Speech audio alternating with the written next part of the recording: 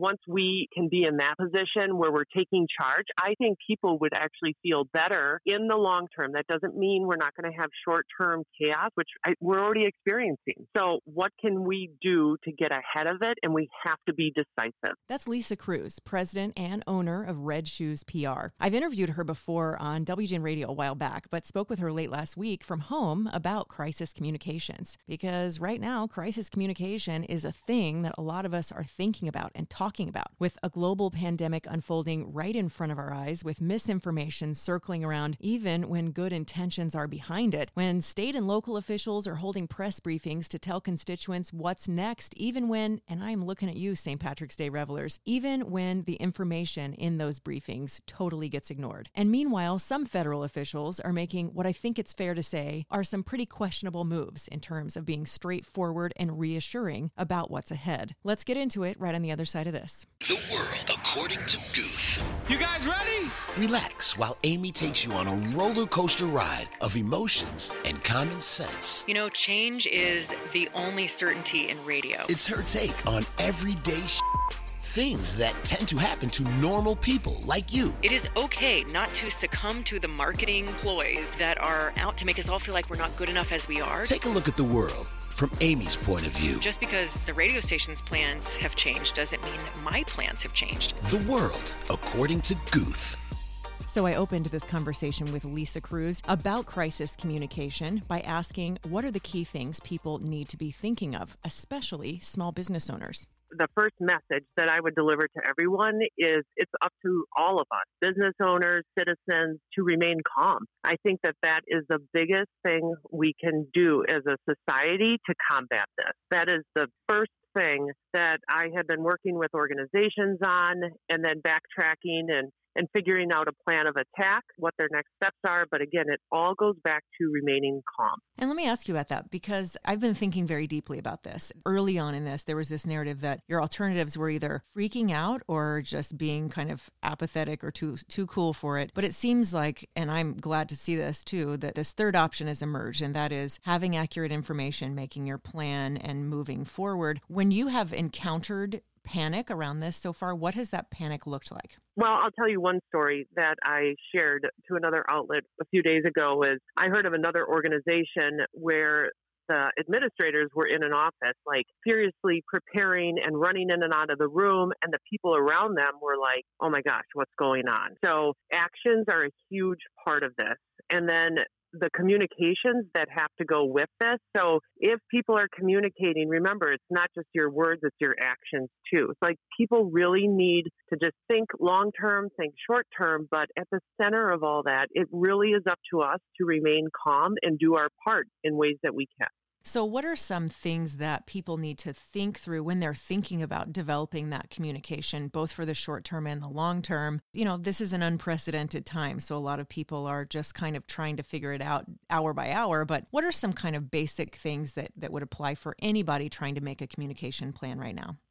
I always go back to my three cornerstones. Look at people, process, and technology. And you and I talked about this before. At the very least, start there. Think about people. Okay, think about my employees. Think about, and again, this crisis is multifaceted. So you really have to think about not only is it my employees, my family members, it's my customers. How does that play out? And what can I do to ensure the health of everyone around me or impacted by my business? And then looking at the process. So if there is, let's say an employee shows up and is exhibiting symptoms, what does your process look like to make sure that that person is not on site? And what are the next steps? Is that you have to call your benefits person to talk through that as well. Like, what do they recommend? Or if you have to make a call to the CDC. And then I look at your channels or your technology. What do you have in place that can ensure some sort of continuity with communications then moving forward? So I always boil it down to people, process, and technology. And if you can just start there, that'll help kind of calm you down and figure out what can I control? What are the things I can do in this very moment? Because if you start to get ahead of yourself a little bit, and don't get me wrong, I also want people to start getting ahead of it. But at that very moment when you're starting to feel a little panic, boil it down to people, process, technology. What can I control? What can I do this very second to take ownership of this and then move it forward from there?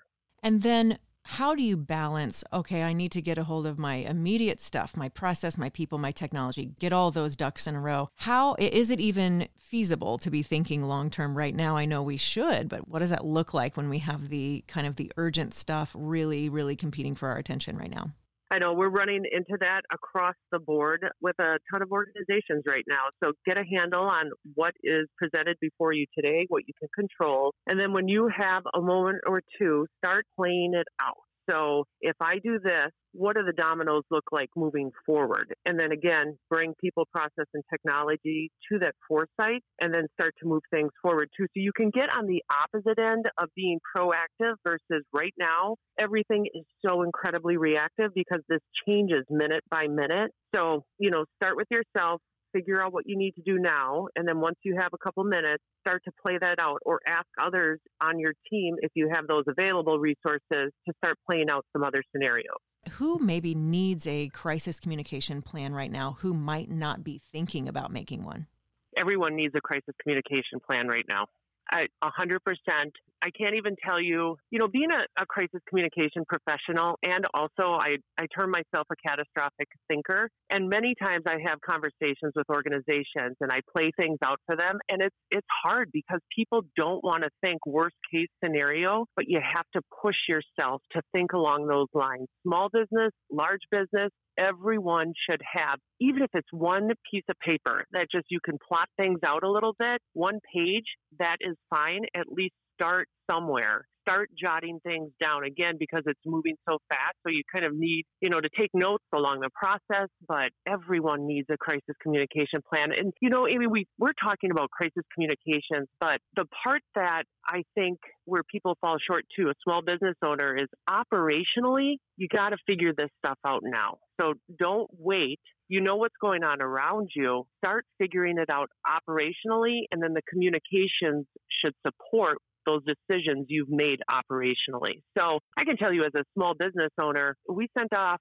the warning shot to organizations about 3 weeks ago already. And then we started galvanizing about what are we going to do as a small business? I mean, there's only 9 of us. So we started looking at our people, our process, our technology, and started test running things early on. So when we needed to remove remotely to working remotely, we had everything in place. So the funny thing is too, and maybe it's not so funny, is when I started the business back in 2008, we set the business up to be remote. So no matter where anyone is, they could take things online. We have an online server. We have every technology you could think of, everything set up online versus an in-house server. So as long as you have internet, we're working. I think that this does open up a lot of, I think the last week or two even has really opened up a lot of conversations about the way we do business that I think will be really interesting to follow in the months ahead once we're on the other side of this. Because I think a lot of people are suddenly going, you know what, actually this was a good exercise. I hated that I had to do this and why I had to do it, but actually this made me really consolidate my workday or change these things, or it kind of made us come up with this epiphany. Not trying to necessarily be Pollyanna about such a dire thing, but I think it will be interesting because there's no way we get out of this and just go back to normal. This will, I think, in the span of a week, this has profoundly changed the nature of the way we all do business. And I don't know that we emerge from this on the other side and just kind of go back to normal. I really think that we will see some impact in the way that we do work and kind of more broadly, the way we structure our businesses. Oh, I 100% agree with you. It is profoundly changing the way businesses run today. But I also, I look on the opposite end, and maybe this is optimistic, but it really challenges all of us to be innovative. Bring ideas forth. How can we do things better, especially now? And to your earlier point too, it's almost like a run through. This is bad, but it's also forcing us to discover where we fall short in many of these different areas. So that is a good thing. If there's a silver lining, it really is forcing people, business owners, small business owners, to rethink the whole structure of business as we knew it a couple of weeks ago. What about, we're talking about teams being remote. What about people that have like the solopreneur kind of job, but still needs to keep going through this? What kind of communication strategy should they think about? I actually have a friend who is a solo entrepreneur, and she put out the word today, like, let me know if you have business needs. I'm working remotely from home, and, she's putting that out there because there is a fine line. Like, business needs to go on. We need business to go on as a country. So it's being cautious, but it's also letting people know our services or my service is available for you, whatever it may be. So it forces people, those alone, maybe a freelancer, to also get out there more proactively and offer their services, which is a great thing. There's always opportunity. It's just a matter of finding it now, and it might be a little bit harder.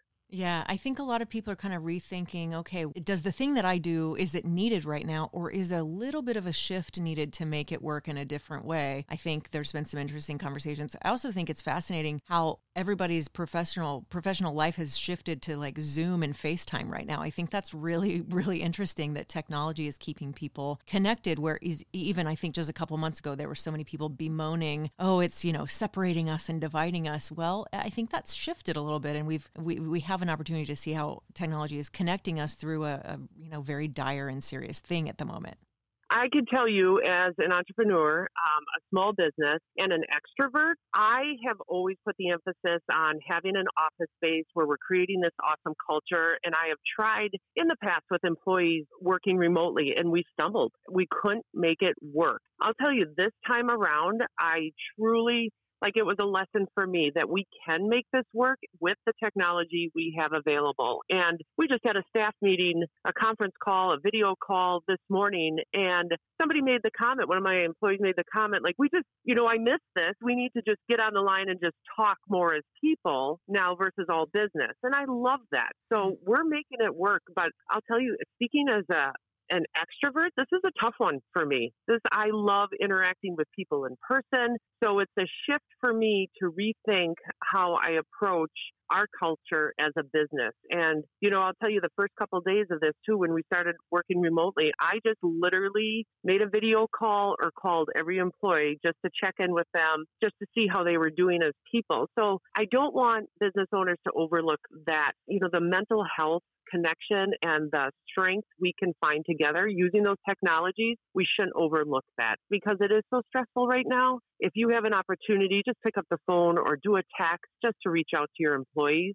That is reassuring, and that comes across as calm, and we're doing what we can as small business owners to keep things running. I think it's interesting. And I also think it's fascinating how many people are talking about being introverted or extroverted right now. I'm an introvert and I fake extrovert really well, but I kind of I limit my okay, I've had 2 things where I've had to go to an event and socialize this week. I need to be home and quiet and reading and just kind of focused on some stuff myself. And it's interesting how many people are talking about that, because I think introverts are like, okay, this is my moment. I'm good. I can do this.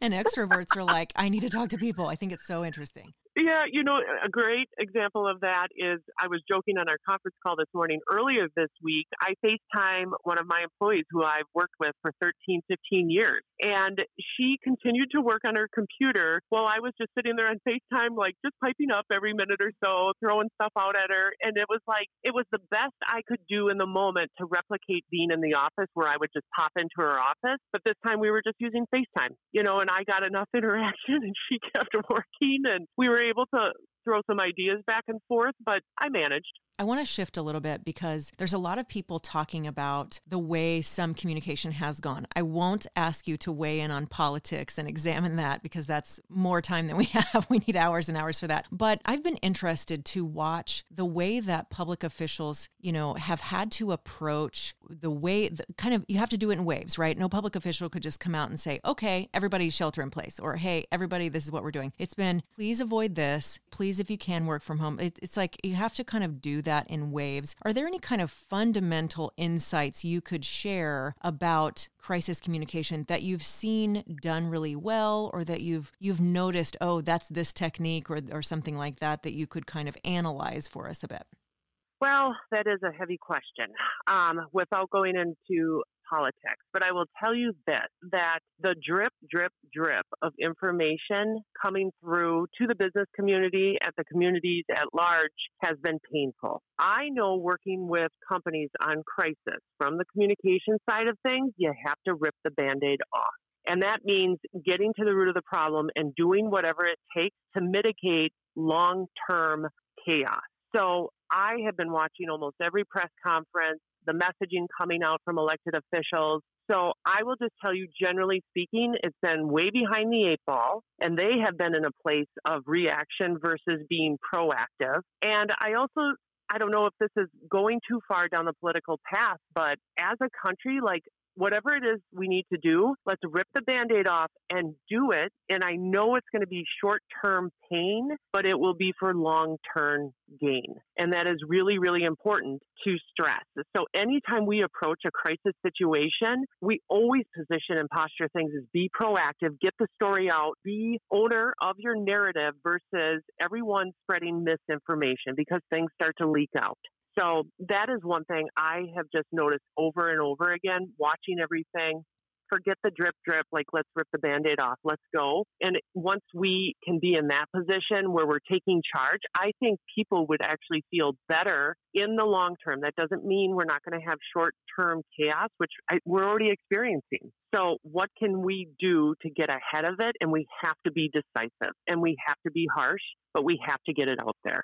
So I hope that answers your question a little bit. Definitely. Yeah. No, I think that's really insightful. I think that's important because two things that I thought of while you were saying that as a journalist, I was so exhausted by the waves of misinformation because I feel a moral and ethical obligation. If I see misinformation, I have to correct it, even if it's just kind of someone tweeting something. And sometimes that can be a full-time job when there's a lot of misinformation. And I think my hunch has been that it's been fueled by the drip, instead of, hey, this is the deal. This is what we're going to need to do eventually. I think the drip has led to a lot of skepticism. I think it's led to a lot of, oh, it's just the flu. It's not just the flu.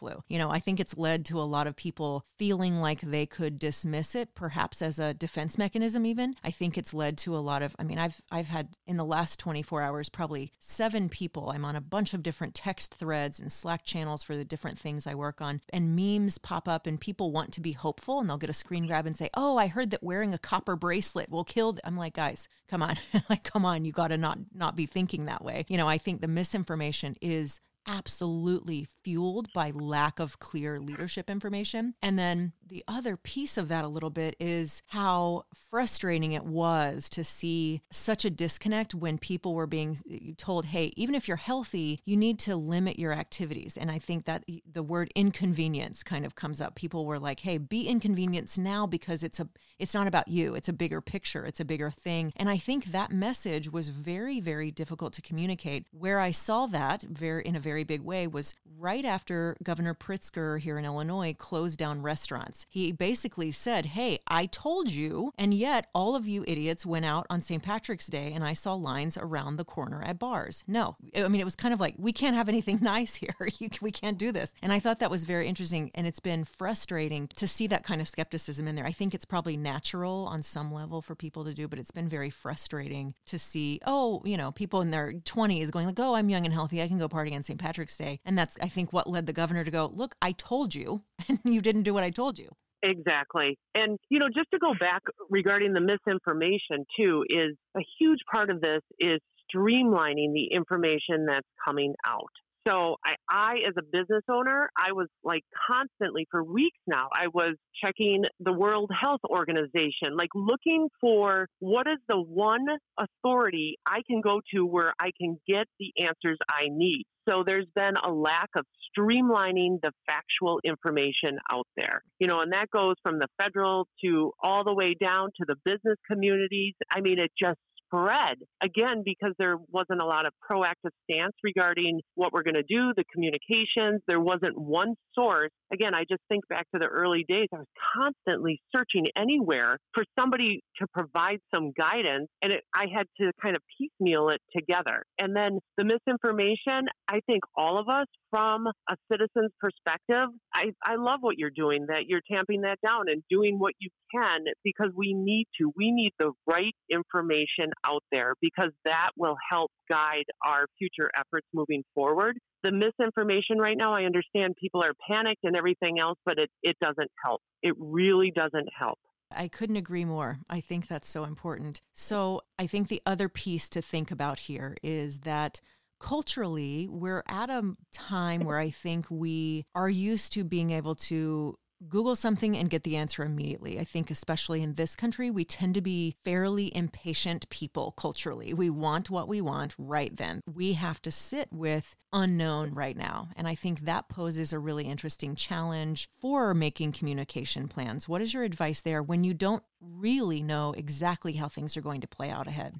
Oh, that's another loaded question. There's so many thoughts that went through my head. It's up to us, so I'm just going to address the misinformation out there. And going back to each of us, we need to use our deductive reasoning and critical thinking skills to the best of our ability. I will also tell you that just as a business owner and a mother, and my husband is on the front lines as a physician in healthcare. So he was asking me today about, okay, they're asking me to work in the respiratory care clinic that they have just set up to deal with patients suffering from COVID-19. And I'm like, I don't know what the best answer. He's asking my opinion. Do I offer myself up at this point? And in the meantime, we have 2 children with compromised immune systems. So, and I just struggled with that. And I kind of turned it back on him. I will support whatever you need to do at this time. It really requires all of us to just think through things short term, but also think about long-term implications. There's just so much information out there right now, and everything is changing so quickly on a minute-by-minute basis. Red Shoes is based in Wisconsin, and you can find out more about their work and about Lisa at redshoespr.com. The World According to Guth is an independently produced podcast, and you can follow me on Twitter and Instagram by searching at Amy Guth. Thanks so much, and I'll see you right back here next time.